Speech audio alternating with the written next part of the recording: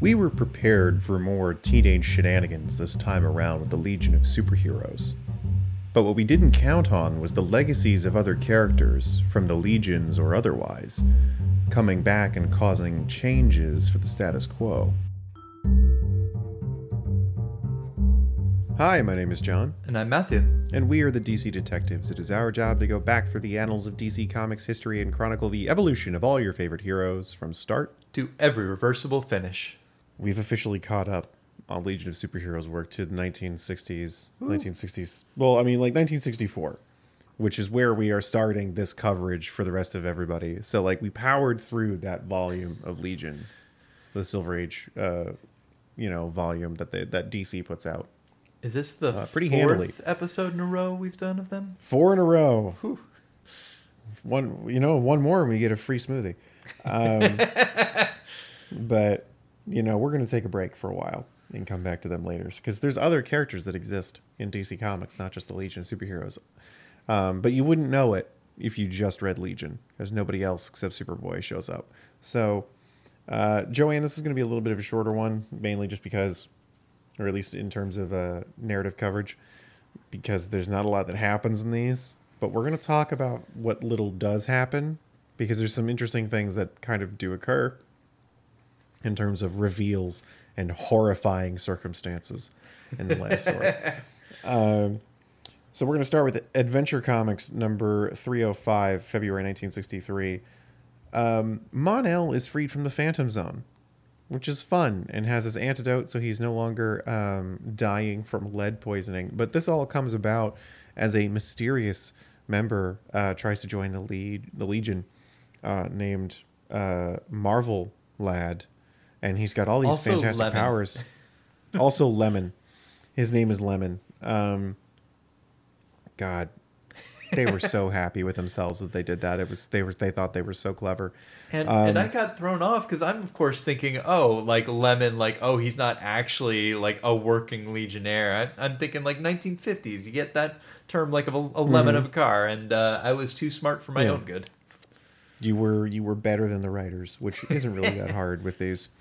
So Marvel Lad named Lemon joins the Legion of Superheroes, and at the end of their adventure, he reveals, after pulling off his rubber mask, that it's actually Mon-El, and Brainiac 5 got the antidote working, and he's out of the Phantom Zone. And that was like much ado about nothing, because they could have just been like, oh, Mon-El's here. Great, let's go on adventures. And it would have been cool to kind of just see Mon-El doing stuff. I don't know why he had to trick everybody, because that was unnecessary. But Adventure Comics number 306, March 1963. This one, wow. Polar Boy, Night Girl, Stone Boy, Fire Lad, and Chlorophyll Kid. That last one is not an awful Western character. That is a kid who can control the growth of plants. Polar Boy obviously can do ice, cold related powers. Night Girl is super powerful only at night. If the sun's rays are out, she loses all of her powers. Stone Boy can turn himself into stone, kind of like Kirby in Smash Brothers. And Fire Lad shoots fire. What a surprise. None of them make it into the Legion of Superheroes, and they all form their own backup substitute Legion of Superheroes to do things when the Legion is too busy. And they can never get there in time because the Legion is so well trained and successful. So they get kind of sad. And they end up actually saving the world from a threat the Legion isn't aware of when they are off planet doing something else. And they don't tell anybody because they're not in it for the fame. They just wanted to help people. And now this team of 5 substitute Legionnaires is somewhere in the world waiting in the wings to take care of things when the Legion is off planet doing other stuff. So I like to imagine these other stories when the Legion goes off into space to do things. The substitute Legion of Superheroes is on Earth fixing things and making sure everyone's okay, just because they deserve it. Because they all just wanted to be heroes, and they don't want to be rich or famous. They just want to be superheroes. And I'm like, good for you, kids. They're a bunch of good kids. Yeah, you're all altruistic, and you're all trying to help people. That is great. You all deserve nice things. Go substitute Legion of Superheroes. Yeah, I know at some point at least we'll see more of them. Although apparently they get their, I get extreme like 80s JLI vibes from what Oh, I've read about when they get brought back at some point in the future. But hopefully we get more of them in the near future too. awesome. Adventure Comics number 307, April 1963. Mystery Lad, who no one knows what his power is except for Saturn Girl, who is taken into another room and shown it, and she vouches for him, joins the Legion of Superheroes. And the Legion is battling this, like, kind of invading army that keeps doing things on different planets and trying to, like, take some sort of resources, and they're just being dicks to everybody. And it turns out that Mystery Lad knows how to fight them and tries to sacrifice himself to save the Legion and to stop these guys from doing their thing. And the bad guys think that they've killed Mystery Lad when they blow up their ship. Actually, no, Mystery Lad starts to disintegrate their ship, and they all have to bail, and they think that he dies from lack of oxygen. But the Invisible Kid is there, and he saves him by putting him in a spacesuit. And Mystery Lad joins the Legion, and we find out that his power is actually that he's able to restructure the molecular makeup of certain items to, like, for example, in the story, he stops a giant stone statue from falling by turning it into aluminum so he can just kind of, like, lift it. And they keep misguessing what his power is based off of the feats of, like, strength or speed that he ends up doing. And really all he's doing is changing the molecules to something else in the makeup of the object, which I find very interesting. And kind of like, there's a couple characters like that we keep seeing, and I'm gonna do something about that because I need to talk about how many element-based characters there are in the 1960s for DC Comics, and that's weird, and I need to get the thoughts out of my head. Because, well, if you think about it, Firestorm, Metamorpho, Multiple Man, and Element Lad. Those are Yeah, all characters who have element-based abilities, and like Firestorm is like the ultimate version of them because he's a nuclear fusion reactor.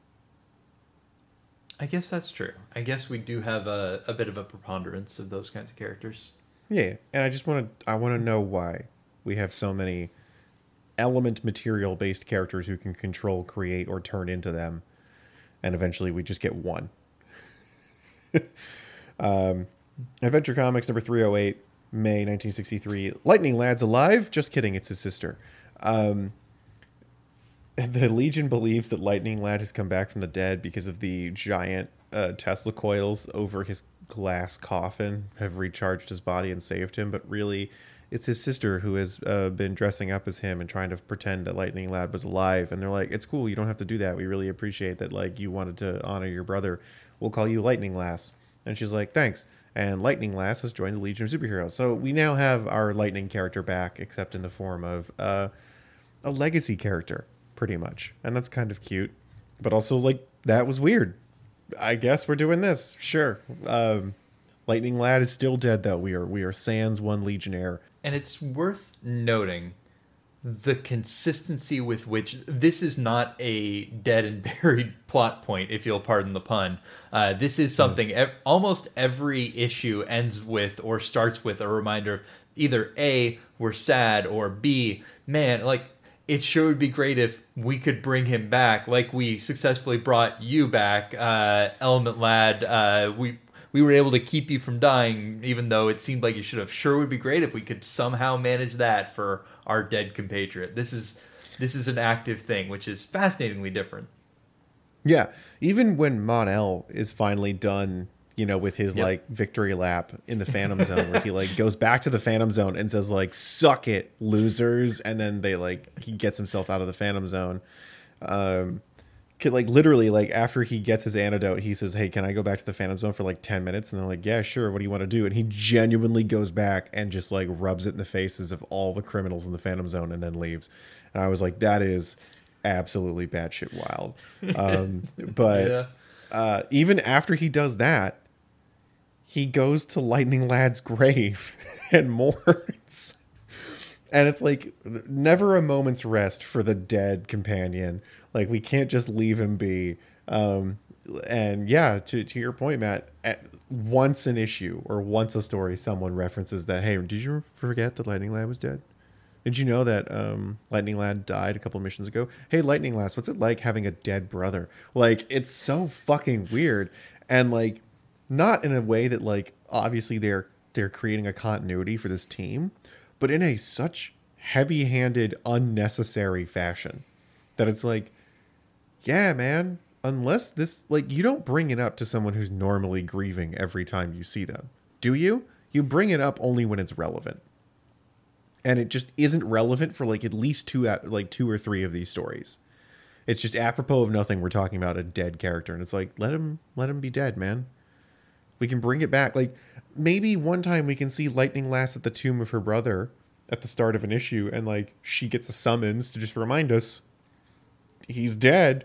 But like, we don't need to talk about it every time, because these issues are coming out month to month. Unlike the previous episodes of coverage we've done, they were either 2 months in between, sometimes a couple months. So it's like, people are probably going to remember that now. You guys are establishing a fairly serialized continuity issue to issue. I don't think anyone's going to forget the fact that Lightning Lad, one of the core members of this group since you wrote them, is dead. I'm a little on the fence because on the one hand, it's a signal of intent to me, and I think there is value in that, because I don't have any faith in this writing team to do things intentionally and have the desired effect.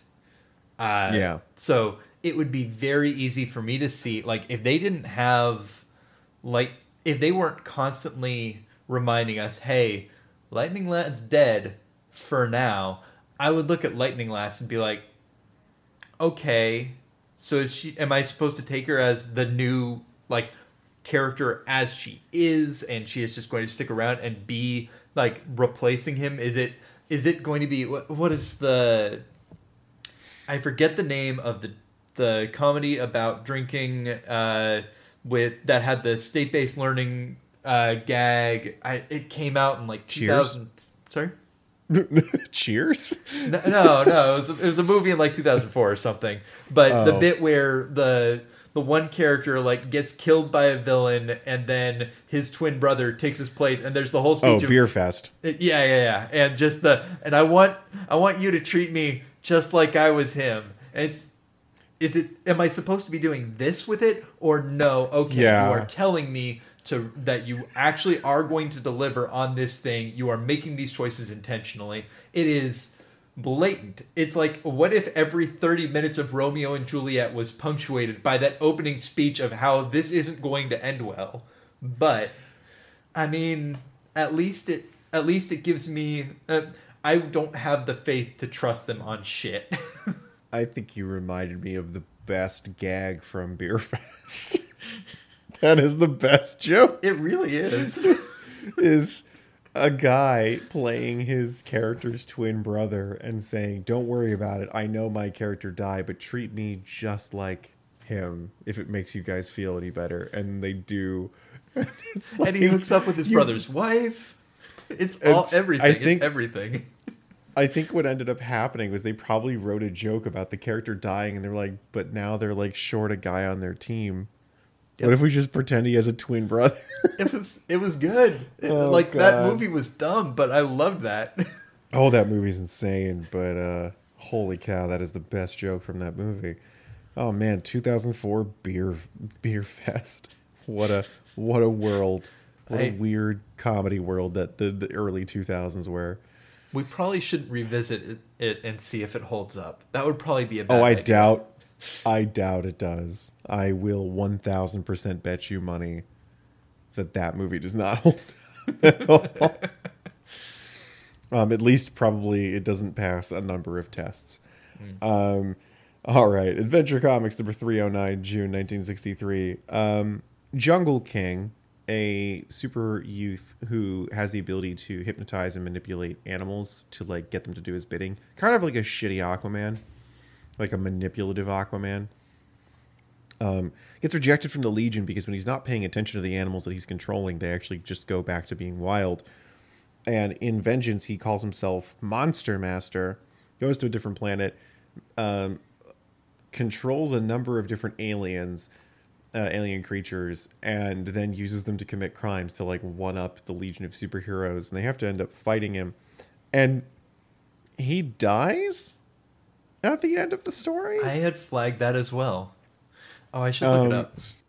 So at it, like I'm gonna say at the third act break, Monster Master scorns a creature made of gas because he's like, "You're not useful to me. Like, you can't touch anything or grab anything. Like, go away." He spurns this creature and goes about doing stuff.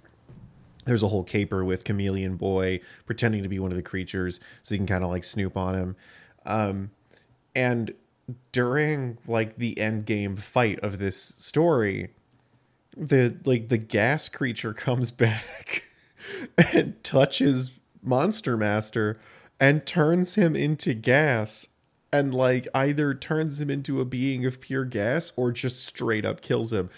And the Legion's like, ah, yes, Monster Master, finally not like paying attention to the monsters that he controls, was killed by them, kind of in the way that we told him it would happen at the beginning of, when we rejected him from the Legion. And I'm like, that's kind of not what happened, but also like, guys, you didn't do anything to stop that? Like, wow, all right, that kid's dead. Sure. I didn't count that as a body count for the Legion because, like, I don't know, how are they supposed to know that that creature touching him would turn him into gas? But also at the same time, like, the Legion didn't kill him. That wasn't even an indirect killing. That was a death at the hands of Monster Master. Wow, it was a bizarre. I remember reading that, going like, wait, am I reading that correctly? He dies. So, yep, DC Wikia says that yes, it is a death. He shows up as a robot in a different later story, and in reprints, and that's the extent of it. Truly the peak of writing.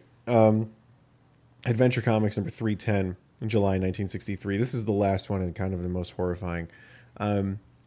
A masked person begins killing off members of the Legion of Superheroes as they as Superboy is back in time, kind of like to help him out and hang out with them. The members get picked off like one by one and then in like groups as the Legion's like, we have to protect ourselves and fortify ourselves on a planet. They make this giant fortress.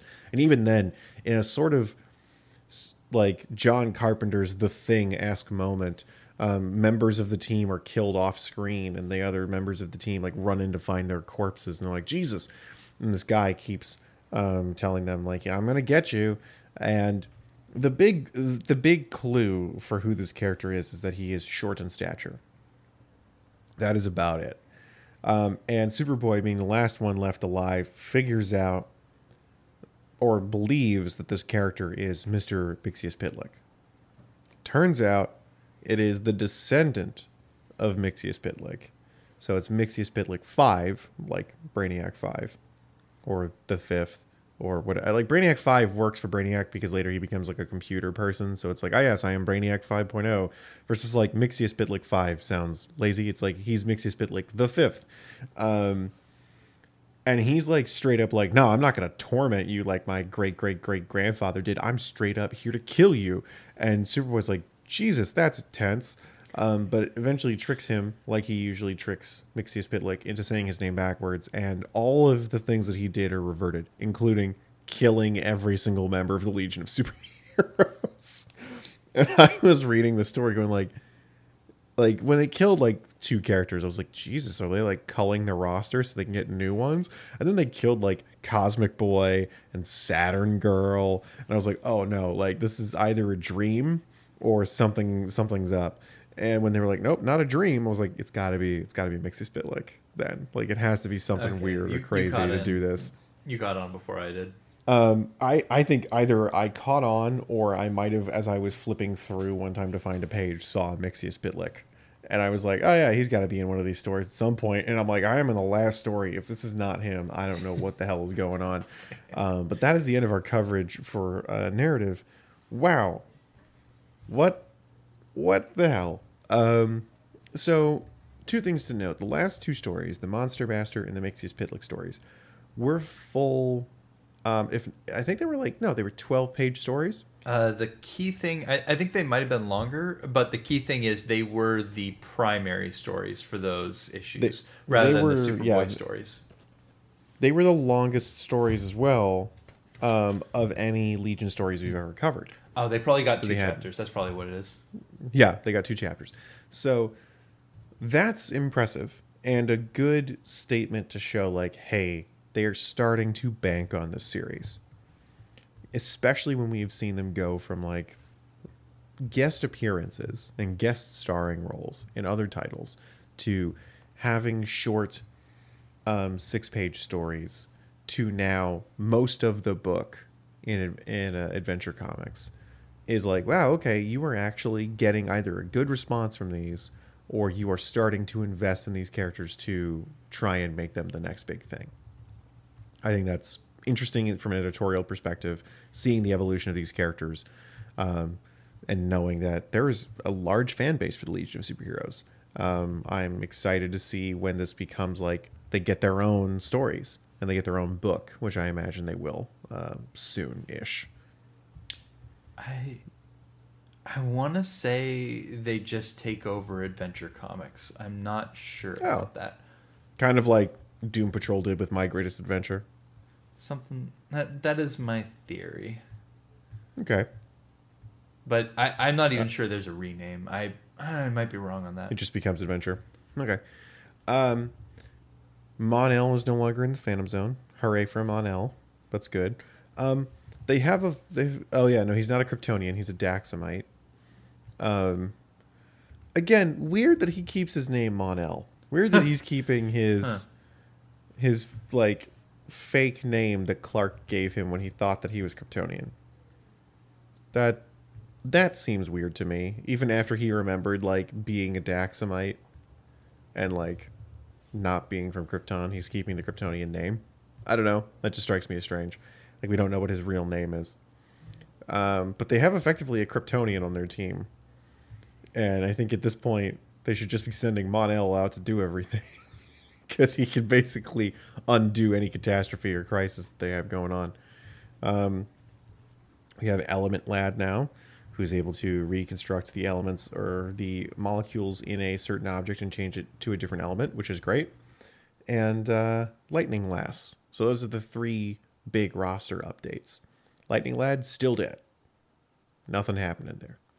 I still think my favorite is Matter Eater Lad. Guy just eats. I think that's the best superpower.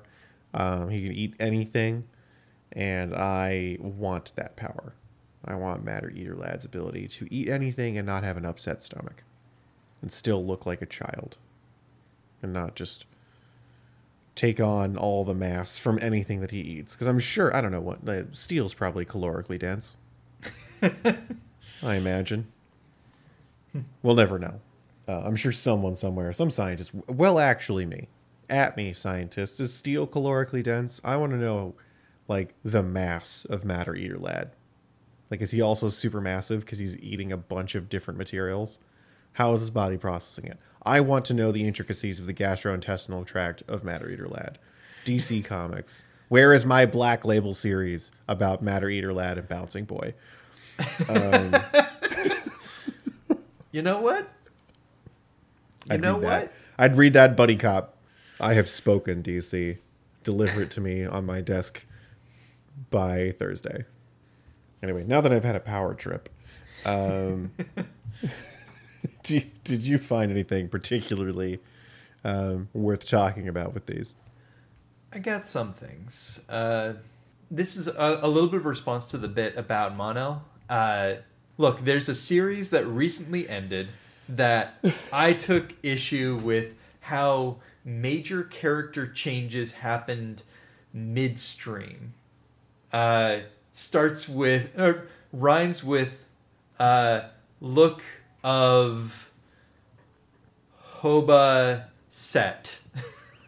And the fact that major character moments for the broader impact of the ongoing story and of the universe that they're building across a franchise are happening kind of out of nowhere, and especially at the beginning of episodes or at points in episodes where they're not deeply impactful and don't really mean much.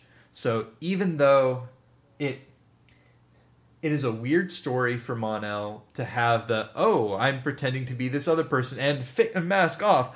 It was me all along. Don't worry. And this guy who you weren't sure if you could trust, well, on the one hand, it's reasonable that you didn't trust him. On the other hand, he's me. And that's the end of the story. And then there's the little denouement of him going in and monologuing at the criminals. But at least it had the decency in that story to have it be the payoff. They could you could also do something like the start of the story is, oh, he comes back, and then that impacts and creates a new situation. Either of those would work, but I want to give it at least the credit for this. The timing of this fit a logical narrative structure for me. Other bits worth noting.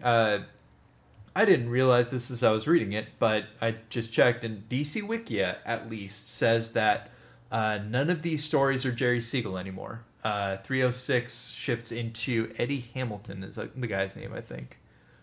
Okay. Because Siegel left DC at this point, right? Nope. Still another 2 years. Got it. Actually, like 2.5 even. What is interesting, though, and I had to double check this one because it threw me off. Do you remember, what was his name? Antenna Boy or whatever?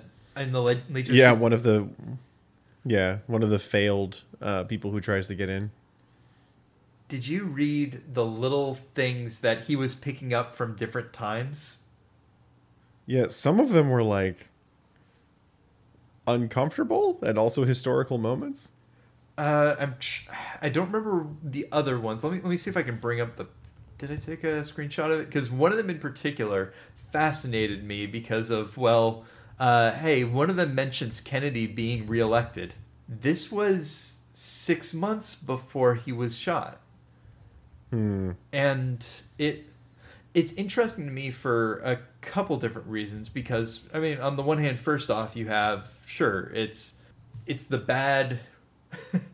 that it is the, oh, we made an assumption of, oh, this wasn't how this would end, and oh god, he's dead. But it's also interesting that they would even put that in there, that the assumption that he would get reelected. Maybe it's because of things like this and a realization that, hey, presidents are mortal. But for whatever reason, I don't think that's something we would see in modern comics. I think there would only be the assumption. Maybe it's even the polarization of the American public at this point. But you wouldn't make the assumption of who is the president beyond their term range. You would either make someone up afterwards, or if you were like 3 or 4 years out. But yeah. I think the only time we would ever see that would be if the character who is president is a creation of the company, i.e. Lex Luthor has been president multiple times, and somebody hearing from the future, President Luthor reelected, would be like, yeah, okay, I could see that. But yeah, they have stopped time and placing themselves pretty substantially in the last like 10, 15 years with comics. I wonder why. Yeah, it adds a buffer of suspension of disbelief and removing a lot of the context that we bring in of, oh, this is either this person or a stand-in for them. I am bringing in all of the baggage that I have on that. And then you get people reading stories in entirely different ways because you interpret them differently. Sure. But I do remember in the Ultimates, the Avengers Ultimate series, Bush is in there. Yeah. Yes. Yeah. Because I remember in Ultimate X-Men, which I think was the first Ultimate series period, there is George Bush, I think, like naked and cowering on the White House lawn, as Magneto just delivers his monologue. Yes, and I distinctly remember George Bush asking Captain America if the 21st century was cool or uncool. And that is forever burned into my brain. Let's see other pieces. I don't have a strong position on this beyond that it feels shoehorned in, but tryouts are just in so many stories where they don't really need to be, and sometimes it makes sense. It leads to like a tryout for the Legion leads into the story that actually happens. For instance, with the Legion of Substitute Heroes and the Jungle King story, those, okay, it makes sense, but there are other points where it's just 2 or 3 pages, maybe even less, but pages get taken up by characters trying out for nothing, just because a tryout seems to happen. There's I guess even like Mon-El, like I get why you have Mon-El's arrival be timed alongside a tryout, but it feels very strange to be having tryouts this frequent. Fundamentally, they should do them. Yeah, they should do them like once a year. Yeah, and I think that's what it was pitched as. I think it was pitched as that initially. Yeah, like one issue should have tryouts. One issue a year should have the tryout. And be like, all right, it's the tryout issue. Who's going to join this year? Kind of a thing. Like the idea of having tryouts doesn't bother me, I guess, as much because I'm like, they're a teen team. Mm-hmm. And to me, it's just like basketball tryouts. You know, like, because I played basketball a lot when I was a kid. So like that, I guess, could be familiar to children reading this comic because they're all probably playing sports and they all got tryouts. So I guess the convention of that is familiar to me, at least. But yeah, to your point, they should not be this frequent. It doesn't make any sense. But also, I guess it's to prevent tons of kids from trying out at the same time at one time. But then again, it's fiction, so like maybe only 3 kids make it that far. I don't know. Whatever. But yeah, like having tryouts every other issue or this frequently seems to be a misuse of the narrative device that could be used to put a time and place in the series. Yeah. You know, to give a focal point for the canon to kind of focus around. It's like, and every year we have a tryout issue, just like, you know, every year we have a beach, every season we got a beach episode kind of a thing. You know, like, got to have that. And the sheer number of scammers in these tryouts. Yeah, is impressive. Well, even when they're not doing anything with it, which it's just, you happen to the story with Mon-El, like there's a good page and a half of I disintegrate things, and it's you're a scammer, you got a wire, clip, done. It didn't do anything for the story. Yeah, it's also weird to me that like in canon universally, there are people who try to scam their way on the Legion of Superheroes. Yeah. Like frequently enough that they all get caught and none of them learn from the concept that scamming does not work to get you on the team. Yeah. Like that's super weird to me. I want to say that it reduced, it's weird. It's a mixed bag. It makes me, on the one hand, it makes me think that people really want to be part of the Legion. That is the clearest manifestation of, the coolness of the Legion. But on the other hand, it's also, you don't think enough of the Legion that they notice and figure you out after you start. I don't know, like it feels so out of place for what the stories are actually trying to be that it's all just a little weird. It's a net zero gain for placing the Legion at a point of like on a pedestal. Yeah.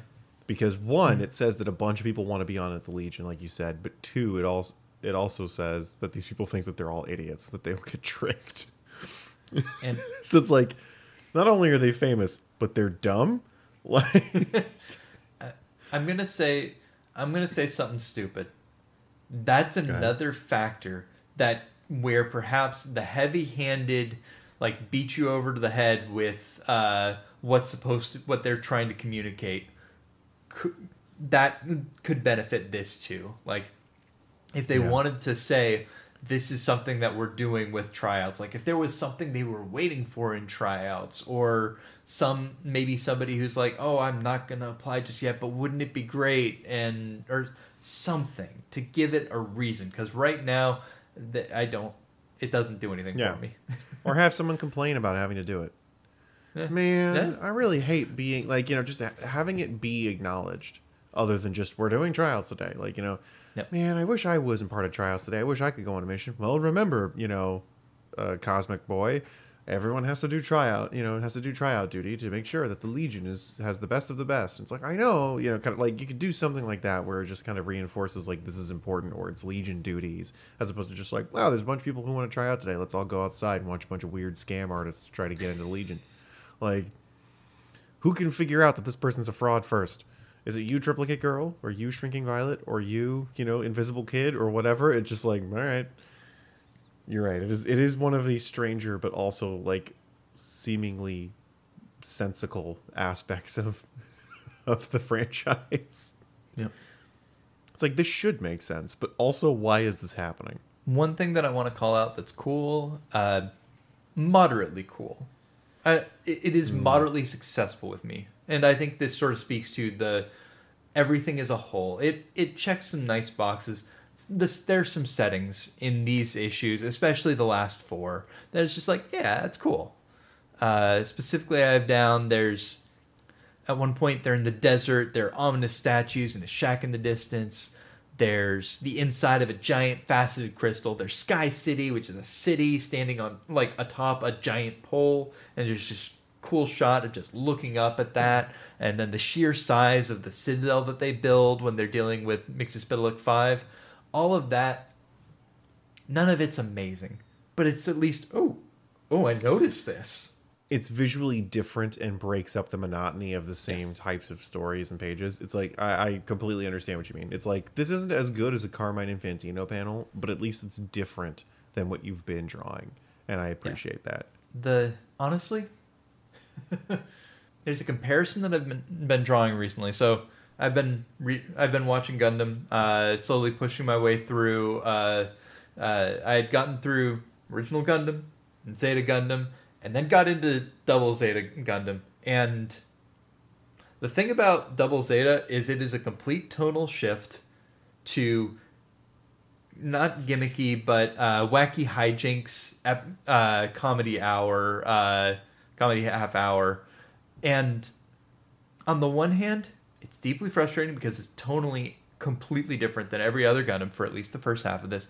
On the other hand, it is the most consistent, and it just checks the boxes of these each episode makes sense. Everything is sort of buttoned down in terms of we see very clearly how things develop. It follows genre logic. That's these stories. You hear me talk about that a lot with Silver Age comics in general across this entire podcast of, well, this is something that executed well and wasn't special, but did it reasonably okay. And these stories continue to be that. Maybe they even go a little bit further because they have these moments of cool settings, but that is where these are. The thing that I think is most interesting to me, though, and this is my sort of closing little reflection, is the Legion of Substitute Heroes. There's a specific choice that they make. A, I like the story just in general, but B, the writers make the conscious choice not to have the Legion get folded into the broader Legion. They aren't that. It isn't now we're an auxiliary team to get called. And I wound up really liking that, and I had to do some thinking to figure out why. And I think that it's because it means that they are the protagonists and main characters of the story that happened and any future stories. Because when I think about them being, if they were an auxiliary group, they would almost certainly get more showtime. On the other hand, they'd be the Superman emergency squad. They just wouldn't matter. They would be the C team that just, we need more bodies to fill out this page. Oh, this is the help that they can call in. Cool. But they wouldn't be main characters again. And I loved that this was the backup team that got to be main characters and would, in theory, at least continue to get that chance in the future. Yeah, no, I definitely agree. I definitely agree. Yeah. I like that story. I like the power sets. We didn't touch on these at all, but all the power sets are either they have some cool like weaknesses, or it's just, oh, this is only useful every once in a while. But there's a lady who's super strong, but only in darkness, only when there isn't any light, any sunlight going on. It's just, yeah, okay, I like this. Yeah, conditional isn't a bad superpower. It just Yeah. means that there has to be some creativity with how it's used. And the screen time to devote to it, because Yeah. I think about how much better like Green Lantern stories are when it's Green Lantern being able to, okay, yes, there's yellow stuff, let me overcome that, as compared to like JLA, okay, it's just one additional beat of there is something yellow, overcome it, done.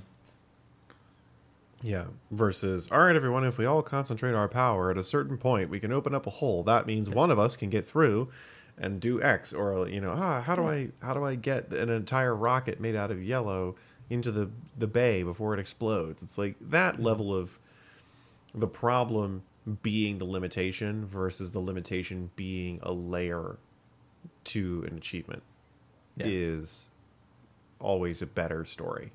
And that is all I've got for this. Yeah. All right. Would you like to go first? Yes, let me look this I don't up. imagine it's going to be Double Zeta Gundam based off of what you said. I mean, it's accurate to say I can't wholeheartedly recommend it, but I will say that it is enjoyable. I have had fun with it. I had probably had the most consistent fun with it out of any of the Gundams. But then again, the other Gundams aren't actually meant to be fun. It is something you really have to approach on its own terms. Otherwise, Wouldn't really say Gundam Wing is fun. Oh man, I feel like I should rewatch, because re-listening to so the Great Gundam podcast is an excellent rewatch podcast, and for it, re-listening to the plot just go off the rails of Gundam Wing, it's like I didn't remember the degree to that. Mm-hmm. Remember how the main character threatened to kill somebody else for a birthday party? Yeah, I mean, that was cool. Like that, it was extremely extra, but at least it was doing something. And it sounds like I do not remember this from when I watched it when I was a kid, but it sounds like it just goes into what are you even doing? Why territory? Yeah. What I'm actually going to recommend, I have not done much with Webtoon, but I have started occasionally things come across my dash. Mage and Demon Queen is an entertaining little webcomic. It is using JRPG like trappings of the main character, the protagonist is a like 20 or whatever year old mage who has decided to court the Demon Queen at the top of the tower that all the adventurers go to and like fight their way through to try to fight and kill the Demon Queen to end the human demon war, etc. And it's just this very cute Yuri series. It is very enjoyable. It is I have not understood how far webcomics have come in terms of being formatted for phones and reading things that are natively that, where you are just have you played around with Webtoon much? Yep. 2 of my comics are on Webtoon. I forgot about that. Yes. Yeah. Cool. Veritas and certifiable. Yeah. Also, hey, recommendation. Go read those. Hey. Comics.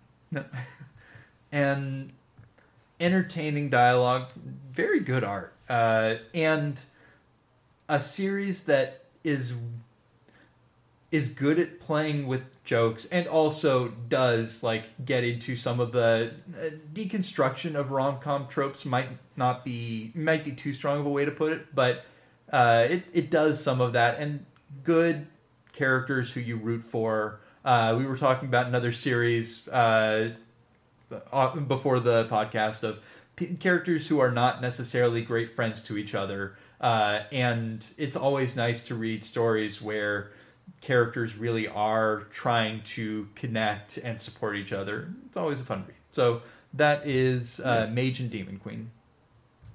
Nice. I'm going to recommend Deathloop. Ooh.